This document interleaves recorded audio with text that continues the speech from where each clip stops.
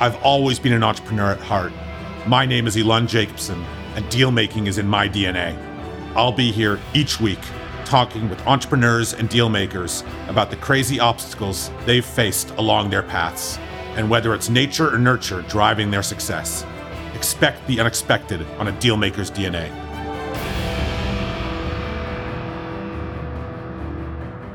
All right. Welcome back, everyone, to another episode of A Dealmaker's DNA. I've got an exciting one today. I am joined by a colleague of mine who works at Firepower, absolute boss, someone who give me a run for my money, Stella Millis. So, Stella, thank you so much for joining me. Thanks a lot. I thought I've been holding back, actually, Elon. Hey, I never said you weren't nice. I think I'm nice as well. Some people just, misinterpret intensity as aggression, but it's just intensity, right? Yeah. Well, geez. Go ahead, Elon. Yeah, so Stella, I want to start off. I usually give the overview of people's backgrounds, but as we discussed prior to this, I don't know a lot of your background outside of obviously the last position you held, and now obviously you're working with Firepower. So just maybe quickly touch on your professional background before that, and then we'll jump into, how you got started. So I actually didn't start off in neither one of this world or my previous world. I actually went to school for civil engineering. And I went to school, and you're probably just a little bit younger than me, just a little bit along, but you wouldn't have remembered this. But this was back in the time when it wasn't popular for women to be in engineering. And, we were actually told you shouldn't be. And actually, there was like big shootings that happened at McGill University back then, 1988, 89. I'm not sure if that's come up in history, but there was this guy who just went and shot women who were in school for engineering. So it was a really strange time. And I remember, at the time, it was just maybe 3 women in the program that I was taking at the time. And the end of that shooting, and, there were 2 lines. And I was somewhere in the middle. There were the feminists, and then there were people who just didn't think women should be doing this. And I was like, I just like engineering. I just want to go to school. Just let me learn. So it was really a strange time. But by the time, that all happened, I was the only woman left standing. And it was a bit of an obstacle getting through it, but I enjoyed it. I did. Getting into the profession was difficult, even though I graduated with honors, top of my class, actually excelled in mathematics. I probably should have gotten 100%, but I got 99. It was my thing. So did a couple of gigs in sort of the municipal part of engineering. And then I decided to kind of just go off on my own. And my dad connected me with some developers and some real estate and construction guys. And so basically I went into Lawrence Park and I did a bunch of design work. Back then it was all done by hand. They didn't even have AutoCAD. And I did a bunch of nice retrofits for those older homes in Lawrence Park. And that kept me busy for a good 3 years. And I really liked that, going in, doing additions, doing the interior design. And throughout all that, I got an opportunity to teach at Seneca College, actually. One of my professors in math, when I was taking it in school, went off to Seneca College, and he says, look, there's an opportunity. No one ever wants to teach physics, okay? So you have an opportunity. You're working for yourself. Why don't you come in and teach physics? So did a little bit of that, taught physics, kind of worked as a professor at Seneca while I was consulting for about 5 years. Ended my career because, what they say, those who can, those who can't teach. And I realized I need to get out of this. This can't be the end of my future. And it could have been, because my last gig was going off to King City campus and develop a pilot program for the commercial underwater skills divers. We needed to sort of structure math so that these guys could understand it, because it was life and death, but really they weren't mathematics guys. So I had a lot of fun doing that. And then I had an opportunity with a partner at Grant Thornton, used to be Doan Raymond, had a little bit of issue internally with some partners and said, look, I need you to come in, do a little bit of forensic work. I had known him from 10 years ago, just friend of the family. Came in and need you to find some money, and took about 3 months, and I found about 4 or 5 million of the money and traced it and realized I was really good at this. And so my career started off in forensics, and from there, I kind of stuck with this partner for about 13 years. He was a licensed insolvency trustee, a restructuring and turnaround professional, and he's the guy who gave me the leg up, mentored me, and went to school to become a trustee. It's actually, back then, it was quite strenuous. People don't realize how much education you need, but it took about 5 years to get that. A lot of studying, a lot of hard work, pretty much very comparable to getting a law degree and practicing. So did that from 1997 to just this year. So a little over 20 years, I guess. And here I am now. You guys got me to come over here. So that was very quick. I just kind of did the Coles Note version. But yeah, I mean, for those that don't know, we got introduced to you when you were on the other side of the table as a trustee, and we landed up buying a business, that you were acting as a trustee on. And, thank goodness we convinced you to join us. And we're looking forward to the continued efforts on that private equity restructuring side of Firepower. So, hearing your story and, you being around a whole bunch of male-dominated, I guess, industries and schooling, you're more than used to bossing around men, I take it. Well, I'm sure you're going to ask me this. Look at me already preempting your questions. What was one of the best advice you've been given, right? Is that going to be one of your questions? Of course. Yeah, absolutely. Bossing you around and telling you, you're going to ask me this. So, yes, you are right. And I'm telling you, the best advice I was given is don't show any fear. It was very scary. It was very scary being around male-dominated. And look, I'm not the smartest person in the world. Surround yourself with smart people. Many times I was the only woman at the table. And so the best advice I was given is, you know what? Don't let them smell fear. And you could be trembling inside, but you walk into that boardroom, and even if you're a nobody, you walk into that boardroom and you pretend like you're a somebody, and people will just generally let their guard down. So I found that was probably a good piece of advice, because it was very scary and intimidating. But at the end of the day, people are people. Let's take a step back, because I view you as a fairly fearless person. I'm sure that's developed over time. But talk to me about your childhood. I mean, what made you you? I mean, even going into engineering, which is very atypical, obviously something gave you the confidence as a child to do that. So where were you born? Talk to me about what that early childhood looked like.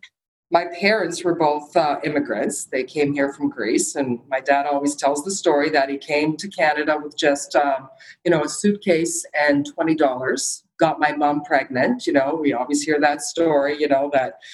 Which was kind of non-traditional. But we came here for a while. When I was the youngest of three girls. We did actually go back to Greece for 5 years. My dad had his own business. He was a mechanic, actually did quite well by buying all of his properties. He had some really nice properties in downtown Toronto, had a shop there. So he made a lot of his money from making some good decisions by always buying his real estate. That was good advice he was given. So he's been an entrepreneur. But, I would say I was sort of faced with a lot of challenges right from the beginning. I spent my first 5 years living in Greece, coming back to Canada just because of some tragedy that happened. So we decided to come back to Canada. And I'm 5 years old. I don't know any English, and I'm a fat little girl. I'm really fat. So, yeah. And so, my mother grew up, she was 90, but she just, like most Greek mothers, they wanted to feed their kids. But I was really fat. And I remember I wanted to be a ballerina. And I remember we probably went to about 6 or 7 ballet schools, and I could see the looks on everyone's face when I walked in.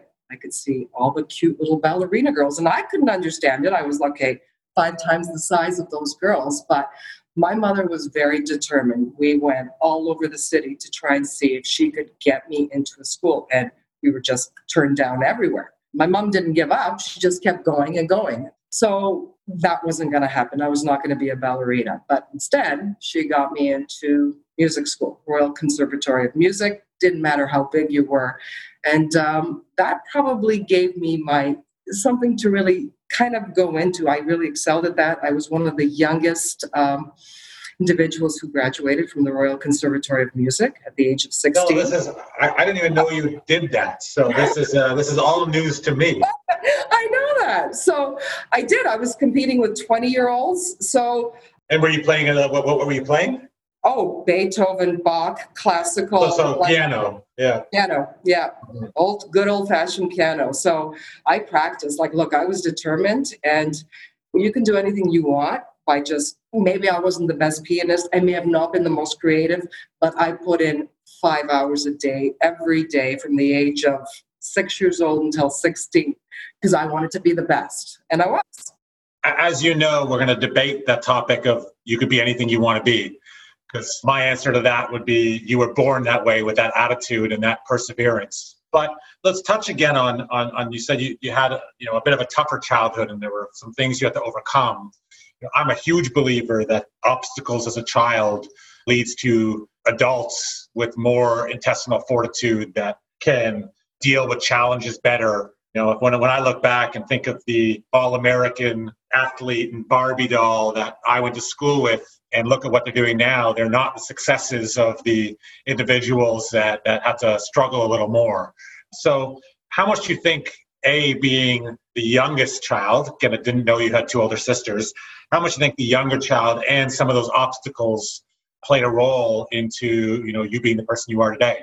Yeah, my two older sisters, they're about 4 and 5 years older than me. So they made a lot of mistakes. I got to see all their mistakes. I was always kind of trying to be left behind, and there was no way I wanted to be left behind. So I kind of tried to grow up, I think, quicker than I should have.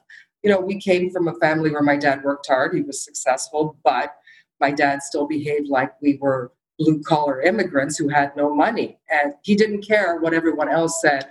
I'm like, can I have this? No, you can't have that. Why do you want that? We don't need that. No. So it's kind of funny. We grew up having money, but my dad made us feel like we didn't. He's like, you got to work for it. I started working from the age of 13 because he said, if you want that, to me, I think that's frivolous. Go get a job and get it yourself. So I did. You want something? Get it yourself. Earn it. That was kind of how I was taught. This whole engineering thing, again, this is not something I knew. You said that you liked engineering for whatever reason. You found it interesting. I mean, what gave you the, quote unquote, audacity to go into something that had shown it to be not only difficult for women to be accepted, but dangerous? Did you ever make a conscious decision to say, fuck it, I'm doing it, and I'm doing it in spite? Or was it simply you following the passion and, really wanting to learn the subject? I loved math. When I was in school, public school and high school, no one expected women to even get math. And I remember growing up thinking, don't worry about it. It's okay. We'll get you through it. And it's like, well, I don't just want to get through it. I really enjoyed math. And people think of math as being abstract, but really it's logical, right? Like you have a problem, math can help you solve a problem. It's very objective. I love the objectivity of it. Yes. And there's nothing that you can't solve, and many other things, like there's an art form, there's this, but, with math, if you can put a mathematical equation to it, you could solve the problem and you have a factual answer as to how you got there. That's what I loved about it, right? Like I loved the process. So I just liked it. And I think at that point growing up, because my parents were immigrants, they wanted me to be one of three things. They wanted me to be a doctor, a lawyer, or an engineer, because that's all they knew. They didn't think about accountant. It's funny, that never came up. Those were the three things that my dad said, okay, I don't have any boys, but I want you to be a doctor, lawyer, or an engineer. You know what I mean? Those are good, reputable jobs. So I picked engineer. So you spoke about your dad's successes, being a mechanic, buying real estate, probably in the right times. So obviously, when I think of mechanic, I think of very mechanically inclined, obviously, which lends itself quite well to engineering in a lot of ways. I'd argue there's some DNA there, but we'll get to that, obviously. Talk to me about your mother. What was the role of your mother? I know that you were very, very close to your mother. So talk to me about what that role looked like as a child and how it morphed throughout the years. Well, my mom's probably been the biggest influencer to me. She was a stay-at-home mom, so she raised us. But like I said, she was the one she grew up in the war. So she grew up seeing what the war was like. She experienced the Holocaust because, believe it or not, there were a lot of Jews in Greece, and we hid them. We didn't give them up. You know what I mean? Like, I don't know if you go back in your history books, but Greeks fought back. They did not want to give up, their Jews that were part of their community. So my mother witnessed a lot that she doesn't actually like to talk about. But what that sort of taught her is very forgiveness, kind, non-judgmental, and I could screw up in life, and she would say, "That's okay. You can fix it, or we can fix it together." She was very non-judgmental, and she would never take no for an answer. It was like the ballet school, like, "Mom, I'm not getting in. I'm fat. There's no way this is going to work." But she was determined. She took me all across town to try and see if she could get me in anywhere. So it's like she never gave up. She was always there, kind, and just, it didn't matter what you did wrong. She would say, "Fix it. Own up to it. Fix it. We can fix it. Don't be scared of it." You know what I mean? So she probably had the biggest influence in helping me develop. You got to have a set of values, right? That they're developed from when you're really young. It could be your elementary school teacher, or one of your parents, or both your parents or your siblings. For me, it was my mom. She helped me develop these set of core values. Don't give up. She was determined. Be kind. Be compassionate. Don't be so judgmental, right? Give people an opportunity. So it was those core values: being honest, being trustworthy, being loyal. She taught me that from a very young age. Don't give up and work hard. Hard work, you don't have to be the smartest, but if you work hard, it can happen. Yeah, no, nothing trumps hard work. I'm a big believer in that. It's interesting. I think for young people listening to this, I faced a really big challenge when I entered the workforce, because schooling was quite easy. It came naturally. I did extremely well. And you could be top of your class if you're just naturally smart enough, or it came naturally to you quite easily. And the great equalizer as you enter the workforce is experience, because you could have someone next to you that maybe isn't as smart as you, but they have the luxury of experience in that particular job. And there's nothing that trumps that, right? Like, that hard work and experience play a huge role in your progression. So I want to talk quickly. I mean, you talked about going from teaching to designing, and then as part of the story, you just ran into forensic accounting. You talked about it like that's a natural shift, but that seems like a complete 180. So tell me about how that actually happened. Like, why would they bring you in to do that? That just seems so weird. And B, how much of your previous experiences helped you, and how did it help you? Sometimes you don't have to be the smartest person in the room. And sometimes it's who you know. Alon, it really is. So I agree with that completely.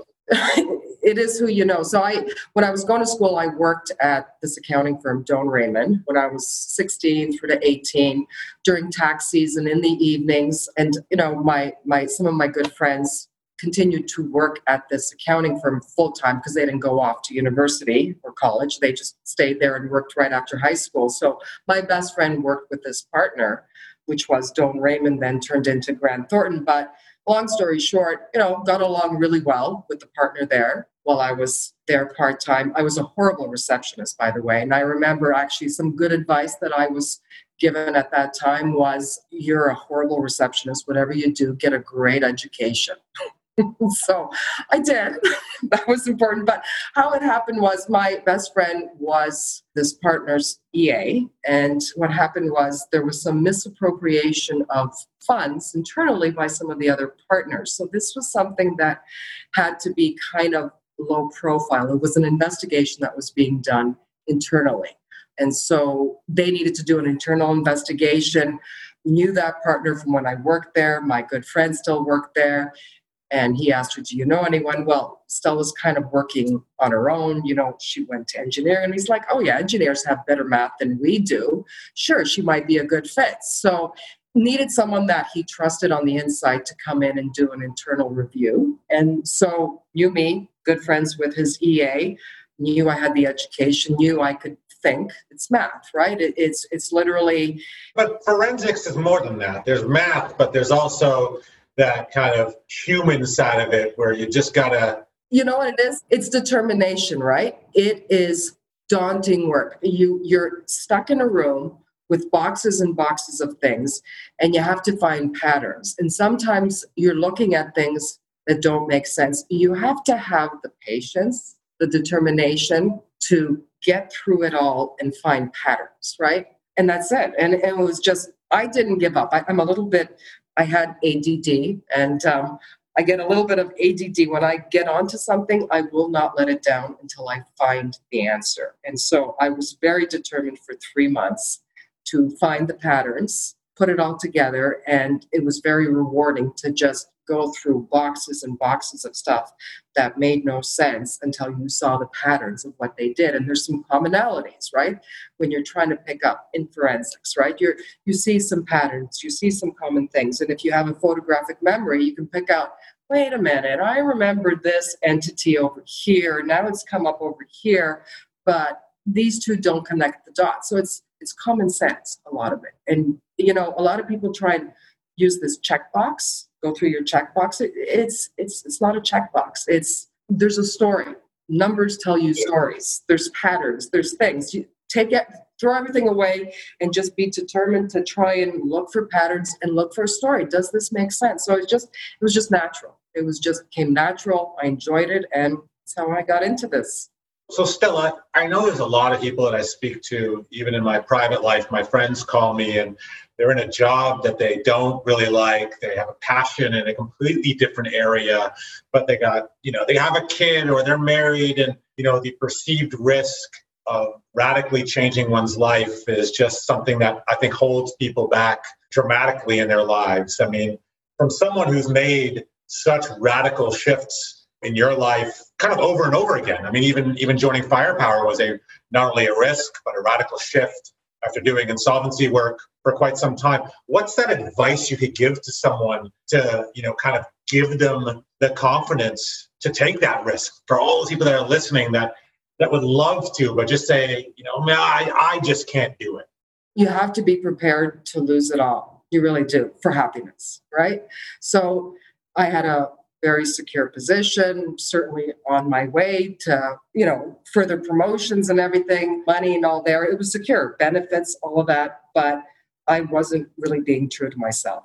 I wasn't able to give the value that I could give doing that somewhere else. I wasn't happy. I got to a point where I started questioning everything that I was doing. So what good is all of that security if you're not happy? So for me, it's you got to do what you love, right? You got to know that, okay, I'm going to walk away from this. This is exciting. This is a new chapter. I think I can add value. And I think, that part of the world, it has served me well. And I got to look at it. It's set me up for this next phase in my life. I think you got to continuously grow and evolve and just be content. This is my last rodeo, Alon. You guys are stuck with me. I am just saying. We're okay with that.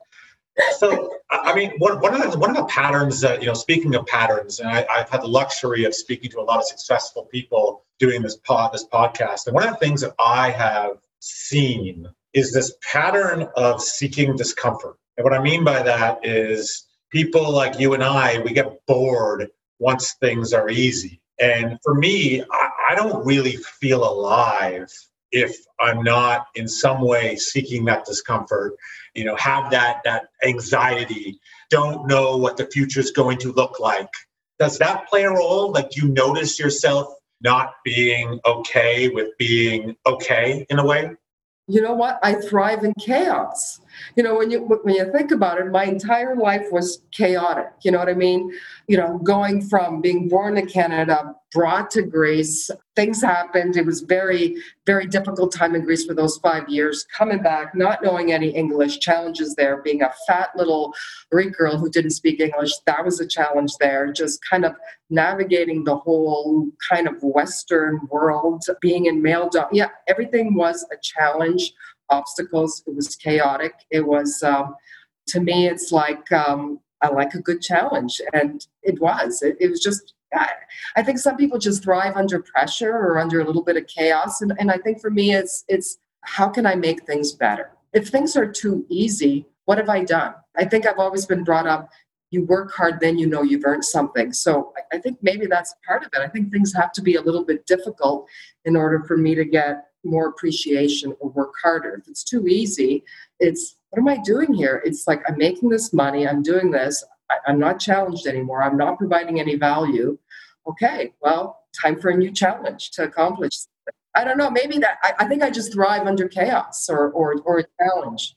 You mentioned an interesting word, which is like to appreciate the other side, right? And I agree. The analogy I use is Canada.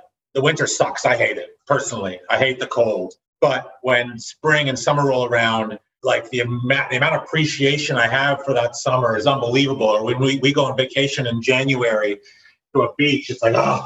And then I speak to people that live in warm weathers all the time, and like they don't even go to the beach. They don't step foot in the pool. There's no appreciation for that weather. So I think you take things for granted. Yeah, in a lot of ways, to like live and appreciate things to the fullest extent, you have to have like the counter force to that to make you appreciate it. So I think it's a great point. Yeah. I think it's one, something that you've worked really hard for, or something that you've had to face a lot of adversity or challenge to get there. Yeah, I think you do. You appreciate it that much more versus something just being handed to you that is way too easy. So let's switch gears to the question of the hour, which is this nature versus nurture. You've obviously listened to a few of my podcasts and you know my view. And I think before this, you said you could be anything you want to be. And my comment to you was, well, that sort of mentality is the exact genetics that I'm talking about, because not everyone has that attitude. And it's not because they don't want it. It's just that they don't have that in them. Like they're just not born like that. What are your views? Because I think that you disagree with me. What do you mean? Like, do you think that we are a product of our upbringing, or are we a product of our genetics? And what combination? I think more so a product of our upbringing, because my genetics, really, I probably shouldn't be where I am today. So I don't know, like genetics, some people have a certain physique or a certain brain chemicals, like, no, I think it's a product of your upbringing, and every single experience along the way gets you to having that mindset, good and bad. Mostly in my mind, it's the bad that makes you a better entrepreneur. You have to face challenges, adversity. You have to know how to get out of those messes. You have to have lost a couple times to really know what loss is like in order to say, I'm never going to feel that again, or that will never happen to me again. And you learn. So yeah, I think it's absolutely not genetics. It is a product of your upbringing and the experiences that you have had along the way, both good and define you. I don't disagree with any of those statements. I just think, and I've said this before, that I believe that we are more pre-programmed than we think we are. You talk about your love of the objectivity of math. That resonates a lot with me because I am my brain is extremely objective in the way that it thinks. I didn't choose that. From the day I was born, I naturally did incredibly well at math. But you give me a poem and ask me what the metaphor is, and I don't know what the fuck you're talking about. My brain just doesn't work like that. To me, that's genetics. So I do think that we are pre-programmed more than we want to admit, because I think that we want to believe that we have this limitless free will that I just don't agree with. I think that we don't have a limitless free will. So let me ask you a question. What if, let's just look at your family dynamics. Let's say you no longer have a mother and father and siblings. Your family dynamics, your parents have divorced. Let's just say your parents didn't have money and didn't have the same opportunities to present to you. Do you see where you are now with any one of those two changing where you 100%. And that's why people get it wrong. I think nurture plays a huge role. And I always say that nature will take you to one little quadrant of the tree, but in that tree, there's a billionaire and there's a drug addict. All things are there, but I was never going to be a pianist. I was never going to be an author. I was going to be in STEM one way or another, somewhere there. So again, nurture, I think, plays a big role in that, but I think nature does too. But yeah, it's just, I'm always curious what people think. And what's so interesting to me is how many people I speak to, and I guess because they're successful, they think they could be anything they want to be. And it's interesting because I would argue that I'm speaking to people that have the genetics that think that versus it's the nurture that led them there. I think I agree with you to a certain extent that it is both, because really, I could never be an athlete. There's no way, right? So to sit there and say, I want to be an Olympic athlete, my body, and that has to do with it, just was not designed to be an Olympic athlete. Hey, Period. me either. If you want to take the same analogy into, everything else, yeah, I somewhat agree. I think it gets you to a certain place. I think you're right. Some people are born to be neurosurgeons, have that fine hand. Like genetics do play a role in whether you're an entrepreneur or you choose a certain profession. I agree. We started this conversation off, and you specifically spoke about how you were, one of 3 women to enter engineering. So I'd be remiss to not discuss the whole woman side of a woman being in business. You've had experience in numerous different industries. For the women out there that are listening, because I think you do a great job of, unfortunately, I think women are painted with, if you're tough, you're the B word. And if you're not, you don't get ahead. So it's like, well, that's not really fair. That seems like a double standard. So for the women listening, what are some of the words of advice you would give them based on your experience, especially in the industries you spent a lot of time in, being so male dominated? I tried at some point, thought that I needed to sort of be part of those women clubs or those women associations, and thought that's how, I would help to get mentored. But at the end of the day, I never really, look, there were challenges, but the people who mentored me and who helped me get through the ranks, I didn't feel like I was a woman. You know what I mean? Like I was a man, the same expectations were there. I was mentored the same way. It's just surround yourself around good people, be trustworthy, be loyal, work hard. And I didn't really feel that there was a difference. I really didn't. In all honesty, I didn't, But I'll tell you one thing, don't forget the fact that you are a woman. I could sit there and have a pretty dirty mouth myself in a boardroom. I could get pretty tough. I can get pretty pushy. I could take it as well, no problem. But you know what? I don't mind a man opening up the door for me. So don't forget you're still a lady, I think. Like, I don't want to be a man in a man's world. I want to be a woman in this world, and that this is who I am. So I'm just a person working hard. And I still want you to open up the door for me. I'm okay with that. It's your first comments around, I didn't view myself as any different. I think that if you go into a situation feeling like you're going to be limited in any way, I think it happens. Like you manifest that in a way. So I think that's great advice, where go in and expect to be treated the same and expect the same sorts of things, and you'll find that. Because I feel like some people expect to go into a situation and be treated differently. And I think that if you go into those expectations, you'll find that as well. Yeah, I'm a woman. We're here to do the same work. And you know what? It's okay. You can hold the door open for me because I am a woman. Too many people try and say, I've seen this. You either go to too many extremes as a woman, you're either scared or you feel intimidated, or you feel like, hey, are you treating me like a woman by opening up the door for me? And it's like, okay, that's just we are men, we are women, we're doing the same job, And I like the door being held open for me, in case you're wondering, Alon. I will ensure I always get that door for you. Should we take that off? Maybe all those women are going to say, boo, what are you even saying? No, you know what? I actually love that advice, because we spend so much time in society telling everyone that we're all the same. We're not all the same. And that's part of the beauty of life, is that we're not all the same. And that's okay. The fact that you're a woman and I'm a man, let's embrace those differences.